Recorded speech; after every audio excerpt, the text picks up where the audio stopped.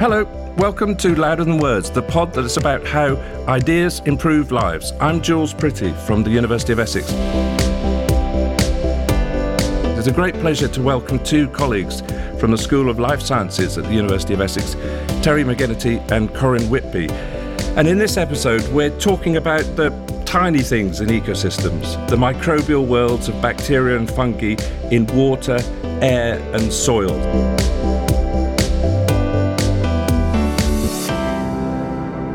So welcome to you both, Terry and Corinne. Thanks very much for coming on. So you both work in this extraordinarily diverse and important, yet kind of largely invisible, as it were, to our normalised world. Could you start with a bit of 101 on microbes, microbial literacy, as it were, how to understand them and how important they are in a kind of changing world? Terry, do you want to have a go? Yeah. Well, microbes, first of all, they are invisible to the naked eye, but we can look at them under the microscope. There are about 100 of them across the width of a human hair. They're massively abundant and form a huge amount of the mass, the weight of the world. In terms of the oceans, something like 65% of the ocean mass is microbial, which is... Not water. Not ignoring water. Yeah. Living mass. Yeah, Thank you for that yeah. clarification. Living mass. So that equates to about 1,000 times the mass of all the whales. And it's what they do that's important. They produce about a third of the oxygen that we breathe. They degrade all sorts of pollutants. We basically couldn't live without them. Yeah. Yes. And so if we went back in time, Corinne, right back to the beginnings of life on planet Earth, it was microbes that changed the nature of the planet and the atmosphere, as you were just saying, Terry. Yeah. I mean, absolutely. It was the oxygen-producing microbes, the cyanobacteria that gave us our atmosphere that we know today. They're also incredibly important in things like greenhouse gas production. So You've got on the one hand the good bacteria, if you like, that produce the oxygen, but then you've also got the bad bacteria that produce gases like methane and nitrous oxide, which obviously is contributing to climate change and global warming. So, and in your work, you're trying to understand the diversity, the interactions between microbes and how they influence the world, but also how kind of the industrial nature of the world now has changed some of those things and requiring different sorts of discovery and intervention. But tell us a bit about kind of discoveries that might relate to, say, oil, for example. So the first thing to say is that oil is a natural compound. It's been around for many, many millions of years. And I say it, but what I mean is they. It consists of thousands of different types of molecules, mainly hydrocarbons. And microbes have had the time to evolve to degrade those. They were also partly responsible for their production millions of years ago, along with burial and other factors. But it's the degradation that we're primarily interested in for when things go particularly badly wrong. I think we're all aware of oil spills. We've all seen it on the news and how devastating it can be for the environment. And it's primarily the microbes that chop up the hydrocarbons and convert them to harmless compounds. Great. So when we see the worst of the oil spills, the big ones of the past, after a period of time, that oil is naturally broken down.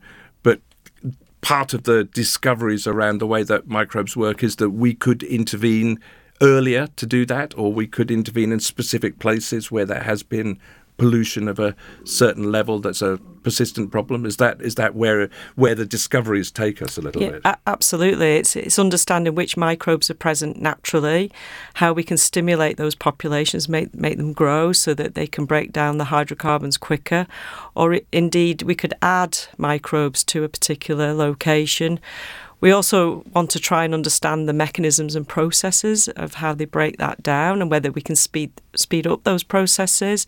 And that's one aspect that I'm interested in particular looking at oil sands in Canada and the wastewaters that are produced from that process of getting that oil. We can use microbes to reduce that waste, which would naturally be around for maybe decades. So by using microbes, we can speed up that process considerably. So these are pretty awful kind of environments, aren't they, after the tar sands have been stripped of their oil and the hydrocarbons for human use. Tell us a little bit about kind of then what are we seeing in those environments and those kind of pollutant ponds, and then practically how do we go about actually acting to reduce their impact? So during the extraction process, you have these big diggers that scrape the surface of the land, so it can destroy a lot of the trees and the natural wildlife that's there.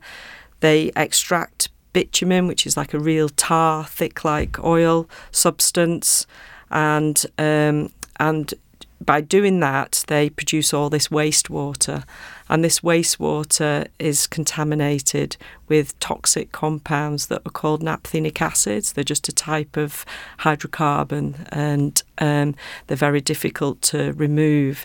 And so what the authorities have to do is store this wastewater in these vast ponds.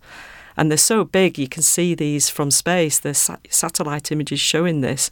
And if you were to stand on one side of this pond, you wouldn't be able to see the other side. It's so vast. As big as a sea, almost. Bigger in some cases. And it's huge. And so what we're looking at is using microbes that naturally occur in these ponds. First of all, identifying what they are, and then seeing if we can manipulate the populations of microbes to try and clean that waste up. And the research that we've done has identified some of these microbes, and we've actually shown that we can reduce the time it takes to remove the waste down to a matter of days in some cases. So it's pretty dramatic. And it's worth saying, Corinne, isn't it, that some of the compounds in these tar sands that they're even more difficult to degrade than hydrocarbons that you get in a normal oil spill. Yeah, absolutely. Yeah. So why is that? What? Just they're more complex because of the tar sands? Yeah, it's like a soup of compounds, and it's very difficult to identify what these compounds are. You need specialised equipment, so analytical chemistry techniques to identify what these are, and they're different from pond to pond, so you can't always use the information you get from one pond to relate to another pond. And they've been modified, some of them, over time with the introduction of an oxygen atom, for example. That's right, yeah. It makes them more difficult to degrade. Right, so that's evolution at work, presumably, a little bit. Is there a kind of little bit of a dilemma here in as much as if we weren't doing the tar sand extraction to get the last bit of fossil fuels out of the ground, as it were, to feed an industrial economy, then we wouldn't need to be doing the cleanup. And if we're very good at cleaning up, if we get better, I'm using the we in the general term here, then it would allow more extraction in the future. Is there a dilemma there when it comes to, I mean, this is the general problem with pollutant cleanup anyway, isn't it? Is that it could be argued, well, that allows us to get on with carrying on doing polluting things because we get better at cleaning them up? Or is it more a question of saying, well, this tells us about how these systems work, which also bring applications into other contexts as well? I mean, the current understanding is there's about 50 years worth of fossil fuels, oil left that we know about. Obviously, there's others resources that we would need to explore. So it is a conundrum, really. Do you look for more fossil fuels and obviously the polluting effects of that, or do you invest in green energy? So if we just kind of flew up a bit above these sorts of processes, the kind of problematic side effects of kind of modern society in the broader sense, modern economies, we're going to need to clean up problems that come from side effects, regardless of the context. This is not allowing, in a sense, I'm being a bit unfair here, but this is not allowing fossil fuels to carry on being used. This is just to say, well, we're learning more about these systems. We're learning new things, and we can then apply that knowledge elsewhere. Is that fair? That's fair to say. And I think it's also important to repeat the point that hydrocarbons are natural. So, for example, we come back to cyanobacteria they mentioned earlier. They so these are blue-green algae. Sometimes called blue-green algae. Yep. And they produce oxygen, very important and abundant in the ocean. And they also produce a lot of hydrocarbons, perhaps more than the whole of Saudi Arabia per annum. But we don't see them. We don't see them because there's microbes living alongside them, and when they die and release those hydrocarbons, those microbes, the same ones that clean up the pollution on our beaches, degrade them. Yeah. So take us a bit into your world of the deep seas and deep oceans, Terry. So the work on the supersaline saltwater deeps as a kind of a micro, well, they're not a microenvironment, but they're a sub-environment, a sub-ecosystem of seas that people might not know about and understand. Yep. Because interesting things are happening there in these extreme environments, aren't they? Indeed. So we've been studying the deep sea anoxic hypersaline lakes, as we call them. So put that into so that's in the deep sea. So for very example, salty, not much oxygen. Not much oxygen, almost zero oxygen, and basically the salty seas, extremely salty seas within the sea, sitting on the sea floor. And, some of them are massive. They're the size of Lake Windermere. They occur in the Mediterranean, the Gulf of Mexico, the Red Sea. And a consequence of, let's step back about 6 million years when the Mediterranean dried up and it became a salt deposit. And that salt deposit got buried, and later, when when the Atlantic flowed back into the Med, some of that salt started to get dissolved, and that in little depressions in the Mediterranean, for example, formed these brine lakes. And as I said, these are large. And back several years now, we went on a number of cruises to investigate the microbiology of those environments. And I was at a conference once, and an eminent professor told me that they were dead. There's no life in them, and they must be dead because they're so salty, inimical to life, effectively, or seemingly so. But they're not dead. Otherwise, we wouldn't be talking about them. That they're very much alive, and that there's all sorts of processes going on in those lakes that you'd expect to see in other environments. Methane production, for example, and what's most exciting is the interface, where you have seawater meeting these brines. This is a zone of real activity, all sorts of microbial, new microbes that provide useful enzymes for industrial processes, green chemistry, if you like, but also carry out the degradation of that methane that's produced lower down. So these are. We didn't know about these places until fairly recently. Is that, obviously, with respect to the eminent person you mentioned who says, under my existing paradigm, they must be dead, but you go along and sample them and find there's lots of life there. Yes. But it's also extremely unusual because of the extreme environment. It is unusual. Not only is it salty, anoxic, without oxygen, but it's also under high pressure. Dark environment, and we were also interested because they seem to be isolated environments, and we wondered about how the microbes got there. The ones that are adapted specifically to very high salt. Would they survive in seawater? Could they travel through seawater, or did they derive from the underlying rock salt that formed these dense brines? Okay, that's very interesting. So they're a bit like they're islands. They've got similarities to the biogeography of islands because they're separated ecosystems. And are there several within the Mediterranean? There are several. We're now finding many, many more. Mm. One thing that is curious is that their chemistry can differ from place to place. So to investigate the island effect, for example, we have to find those with similar chemistry. But the ones with different chemistry are also very interesting because we want to look at the limits of life. Yeah, very interesting. One of the things you've shown, though, Terry, is that how the microbes in these environments can be preserved and entombed, and then you can grow them again from salt crystals, which I thought was really cool. So I've been interested in the question of microbial longevity, whether they can survive over geological time, since my PhD many moons ago. And there's growing recognition that this is the case, that microbes can survive, and inside salt crystals is one of those places. And that's why I sort of hinted that perhaps the underlying rock salt in the Mediterranean was the source of some of those microbes that we're seeing within these deep sea brines. So give us an idea of the length of time that we're talking about, because this kind of raises interesting questions about what life is. I mean, if you can have something that is locked up inside a crystal for more than a few years, and then it can come back to life again. What sorts of periods are we talking about, do you think? Well, I'll start with the marine salt that we all eat. That's packed full of living, well, I'll give you the name, Haloarchaea. They're the main microbes responsible. They're a different branch, a different evolutionary branch from bacteria. So we're eating these Haloarchaea all the time. So a few years is no problem. Yeah. Then you go back decades. We recently isolated some from Dead Sea rock salt that had formed a few tens of years ago.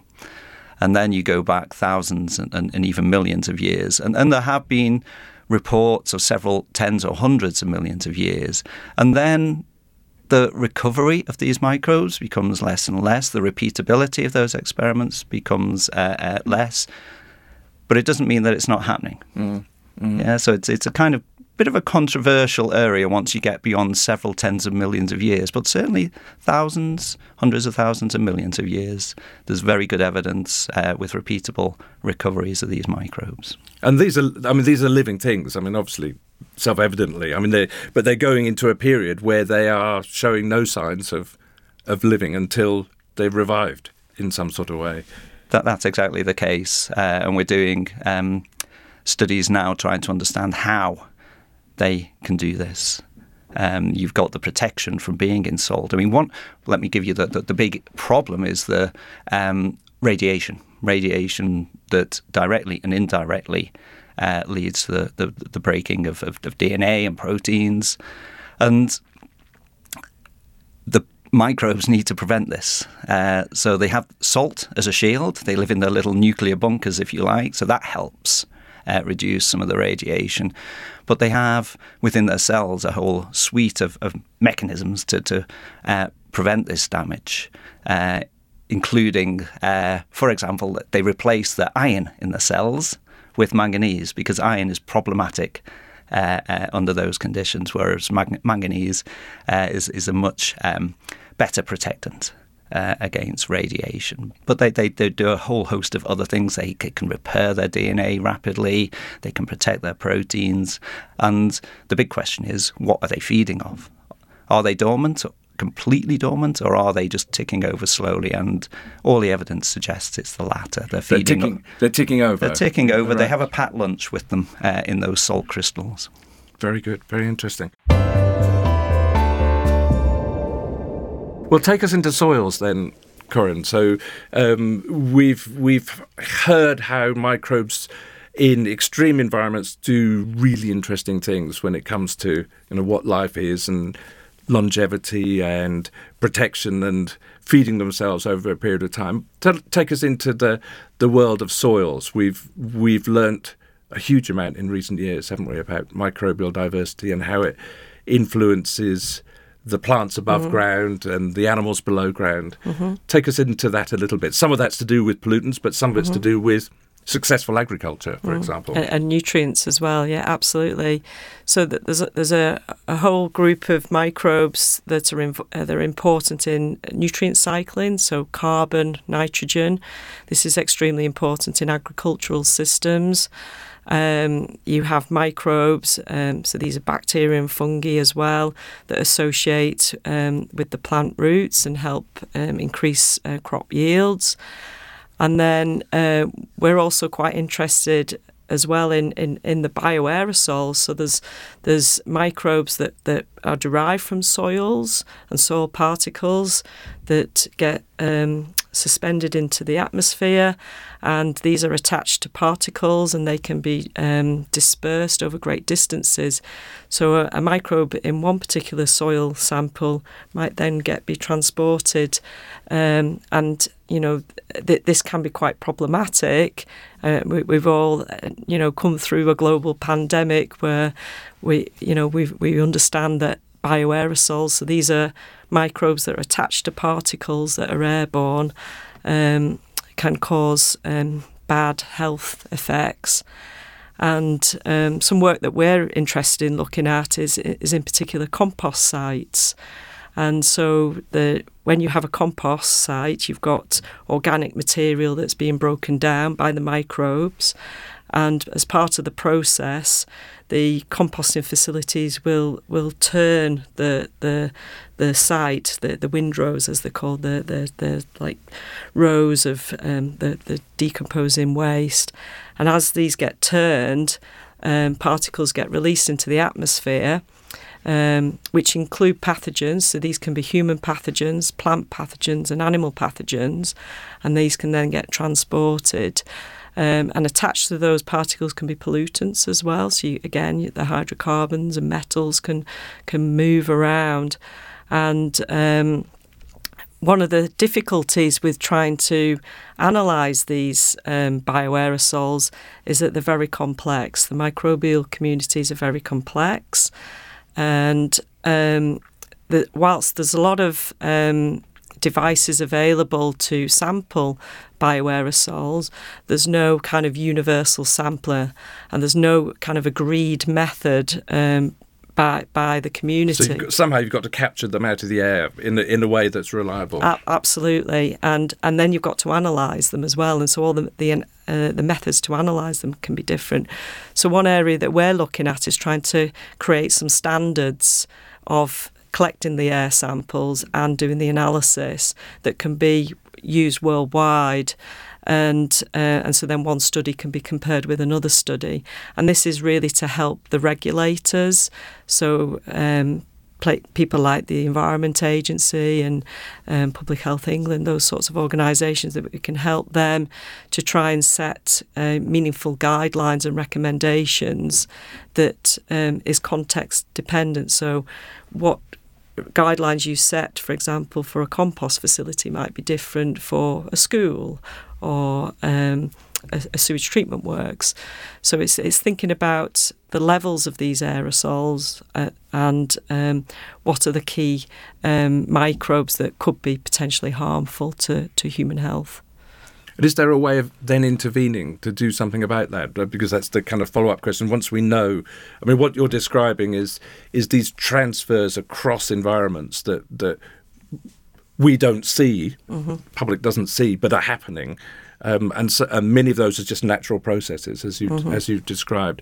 But they could bring additional threats if we have concentrations of pollutants like the tar sands or natural environments that have kind of high concentrations for particular reasons. Absolutely. So one of the key is knowing which microbes to target and where to place your sampler. So in a composting facility, for example, you would likely get a higher concentration downwind, but there's reports of pathogens and harmful microbes upwind of a facility. So it's really just taking lots of samples, looking at the wind conditions and that kind of thing, and setting meaningful targets that have an impact on human health. Because one of the challenges really is looking at dose response relationships. So I might get a dose of a microbial pathogen, but that might only cause a mild symptoms for me, whereas somebody else it might be more severe because they might have underlying health conditions. And so it's just trying to set those limits. We can hear echoes of that in the COVID, in our understanding of the last 2 or 3 years Absolutely. now of what's happened globally. I was curious to know, Corinne, do the composting companies have barriers? I'm thinking trees here. that they plant nearby or downwind of the composting facilities to kind of trap particles and pathogens? Or are they too low? I mean, that's a great idea, and there's been research done around schools, actually, where they've shown planting hedges around where cars are being parked helps to reduce the air pollutants. So, yes, some of the composting facilities that we sampled did have trees around. I don't know whether that was the company themselves that were planting them or whether they were just naturally there. But yes, it is a good idea that the trees would capture some of these particulates. And also they can help reduce noise and obviously that kind of stuff as well. So in the microbes are travelling into the air in some way. They also can be kind of sites for precipitation for rainfall. We kind of understand that better. The kind of plants in particular environments contribute to atmospheric conditions which can lead to more rainfall, or if you take away the plants, less concerns about that, particularly with respect to to Amazon or to kind of other areas that in the world where there's been loss of vegetation. What about these interactions then of microbes from kind of natural environments into the atmosphere and our understanding of that? I mean, I just used that one example of rainfall forming, but there's a lot more going on, as you were saying, with pollution as well. You've done some stuff on the leaves, haven't you? I think it's to isoprene. It does. Yeah. So I better enunciate this carefully. Isoprene, because people always think I'm saying ice cream. So isoprene is, again, a hydrocarbon, but it's unusual in that it has bonds that means that it's very reactive. And so it's not an example of a microbe going off into the atmosphere. It's a gas that's produced from trees, and we've worked specifically on production by algae in the ocean. And this gas has many effects. It can be a good guy in the sense that it does what you say. It allows clouds to condense, and that reflects the sun back and leads to global cooling. But on the other hand, because it's so reactive, it can react with those molecules that would otherwise be reacting with gases, greenhouse gases like methane, and that leads to global warming. So its overall effect is highly complex, and atmospheric scientists argue about this all the time. But what we're working on is how microbes reduce the amount of isoprene going into the atmosphere, how much they do this, both in the ocean, that's where we started our work, and on the coast, but more recently on leaf surfaces, where most of the isoprene is being produced. Right, so if you take a forest, a typical British forest, it would have higher levels of isoprene and other terpenes within it?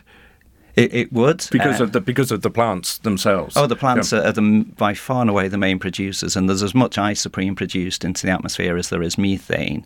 And it's especially common where it's warm, so in the tropics. The leaves need to be present, so it's in the summer for deciduous forests.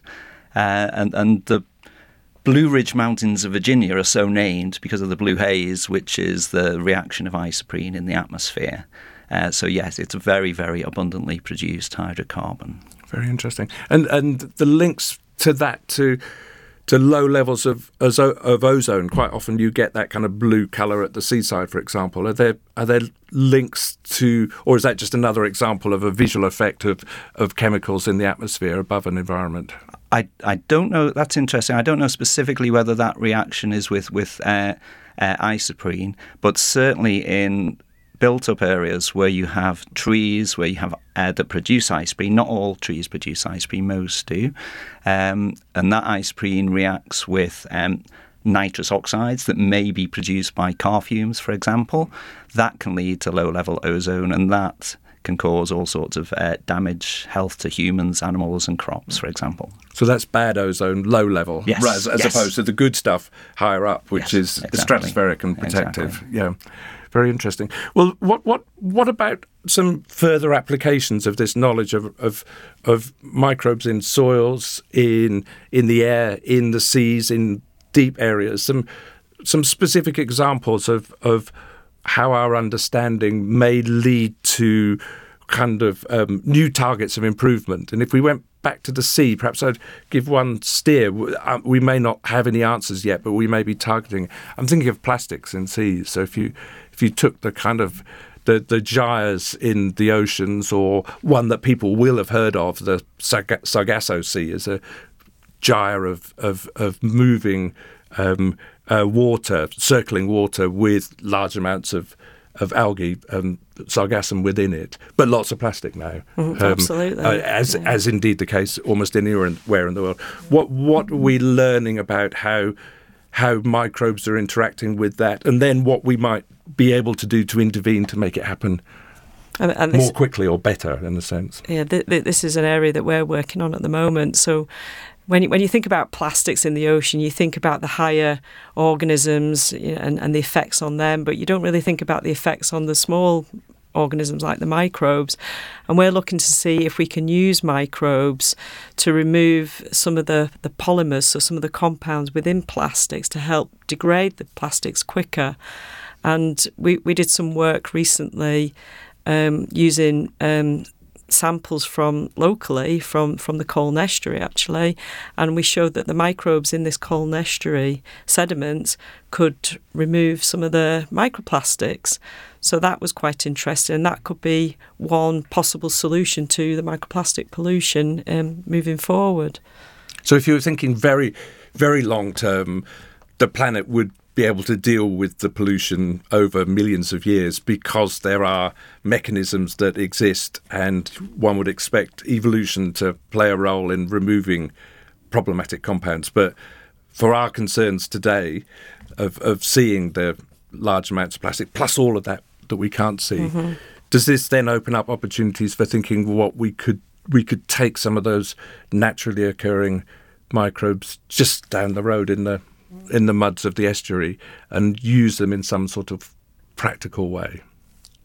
Or is that kind of speculating a little bit? People are looking into this, but both in terms of whole microbes and enzymes from microbes as a means of treatment. Clearly, the best way is to reduce production and not produce it in the first place. Yes, yeah, okay. But given that we have this legacy and will continue to have it, this is certainly one route to look into, but also to understand how rapidly it occurs in the natural environment. And kind of brings us back to hydrocarbons again, that there's many microbes that can degrade different types of plastics, generally very slowly, and some plastics are more difficult to degrade than others.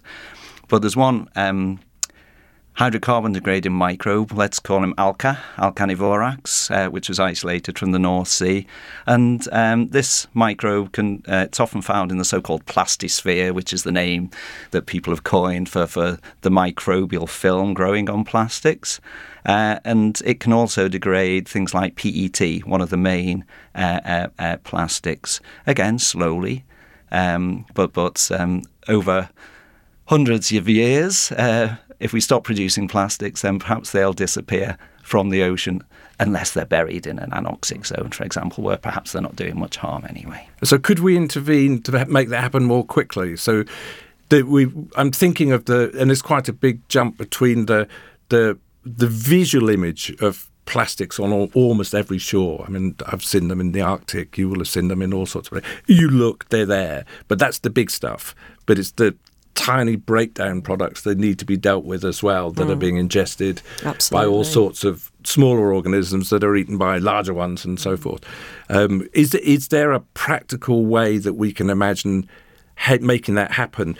Noting, of course, that there are always these dangers that exist with deliberate releases or escapes of organisms. As soon as there's as it were, a miracle organism might be found or posited, then it's probably going to have a side effect as well. So, it might eat the wrong things. I think what we generally find is that the microbes find their own way. They're the ones that are adapted to degrade pollutants, including plastic components.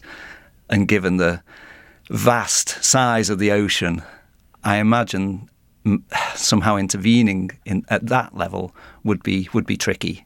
For the reasons that you said. but at a local level, or where plastic's recovered, and looking at the potential to convert those plastics into something useful, I think there's a lot of scope there. Okay, so you can imagine, one can imagine having collected the problematic plastic in particular places, we could find ways of intervening to break it down more rapidly or use it positively rather than just think of it as purely as a waste that needs to be buried. Yeah, we should always be thinking of the circular economy and creating something useful from that rather than just CO2. What kind of happens as we think ahead a little bit about the big changes that we might be seeing? I've got one example in mind, which is that quite quickly we're moving towards electric vehicles. It will be all new vehicles in the UK by 2030. I think are going to have to be electric, but there'll be some carry on of petrol and diesel afterwards. And the main source of nitrogen pollution in the atmosphere comes from vehicles. So as we switch towards electric vehicles, there'll be a big air pollution benefit, which is going to kind of change a lot of these new mechanisms that have come around. Is that all upside and good stuff, or can you imagine kind of surprising changes that might come as a result of doing the good thing to get rid of that pollution? I'm thinking, for example, the amount that quite a lot of that nitrogen comes back down onto land, which provides a free source of fertilizer for farmers that they may not know is happening. So electric vehicles are going to take that away. So they're going to change quite a lot of these cycles of nutrients that you've been describing that are mediated by microbes in certain examples. I think that effect is likely minimal compared with the benefits there. The downsides will be presumably mining to get the lithium and nickel and whatever metals are needed in the batteries of the future, and what effects that will have, and whether we've got enough on the Earth. So that comes back to your question. Then, will we need to understand how we break down those when those become waste products? We're going to need to understand a new challenge, which is dealing with those and recycling them. Importantly, recovering them. People are even looking at methods to recover gold from sewage. So there's a lot of scope to recover metals from all sorts of environments. So let's finish by kind of taking us forward some years into the future. So if you were looking to the future, 2, 5, 10 years, that kind of, I don't know, maybe more than that. What are you thinking about when considering the world of microbes? What kind of predictions do you see that are interesting, exciting, surprising, that taking up your either your kind of excitement or your concern when thinking about this area? Because things have changed so rapidly. The hypersaline environments 20 years ago, we've just kind of discovering learning them. About them. Yeah. So if we were thinking ahead 20 years, we will have a whole lot more knowledge for sure. But I'm interested how that may impact upon societies, ecosystems, I think economies. I think for me, one of the emerging things is antimicrobial resistance and antimicrobial resistance genes, and in particular going back to the bioaerosols, because a lot of the research in that area has focused on soils and water, and the air has been completely ignored, and yet that's clearly important, as we've been discussing. And so I think for me that would be an area that we need to really focus on. So just take us into that a bit. What are the concerns or what are the opportunities in that? So obviously with the use of antimicrobials and antibiotics, that's getting into the environment and the microbes there and naturally gaining resistance. Now, if you've got an organism that's a pathogen that causes harm to a human or a plant or an animal, then it's going to be very difficult to treat that particular condition. And so we know quite a lot in the soils, but if those pathogens are then getting dispersed and they're going into environments that perhaps wouldn't normally have that organism and those genes, it's then going to spread into other organisms through gene transfer mechanisms. And so you're going to see problems occurring that in areas that you wouldn't perhaps get. So it'd be good to kind of know what those are and to intervene early, or to be changing our behaviours or practices in health, for example. Absolutely. Yeah. And sorry, I was just going to say, in particular, there's things like the antifungals as well. So in agriculture, there's a lot of antifungals used to, obviously to help crop yield and reduce fungal pathogens, but they're also clearly important as well as the bacteria. And so again, that's another area that needs to be focused on. Yeah, the World Health Organization have highlighted that by 2050 we're going to be suffering from all sorts of infectious diseases that we can now treat with antibiotics, and this is going to, lead to the mortality of many, many more millions of people. So this really is a serious problem, and understanding the spread of antibiotics is antibiotic resistance is clearly very, very important, and mitigating it, but also finding new antibiotics. Mm-hmm. And the vast majority of our pharmaceuticals derive from microbes, some from plants, but most from microbes. And I think what we're going to see in the next 5-10 years, and what we're starting to see, thankfully, is a move towards seeking more antibiotics, whether that involves going to extreme environments to look for them and find new microbes, or new ways of growing microbes together such that they produce more antibiotics, or express those antibiotics where they've got the genes to do it, but they lie latent most of the time, so we can find them, and then chemistry comes into play to improve them and modify them. And then have something that we could actually apply and use in the face of the challenge of increased antibiotic resistance in the future. Yeah. Very good indeed. Thanks very much indeed. So, Terry McGenity, Corinne Whitby, thank you very much indeed. We've been hearing about the importance of the roles of microbes in seas, in water, in soils and in air, and their interactions and the opportunities that we have for intervening to improve lives in the future. So thank you very much indeed to both of you. Thank you very much. That was Louder Than Words. If you enjoyed this episode, please subscribe to the podcast. Have a look at the website for more information, and do rate the pod if you can.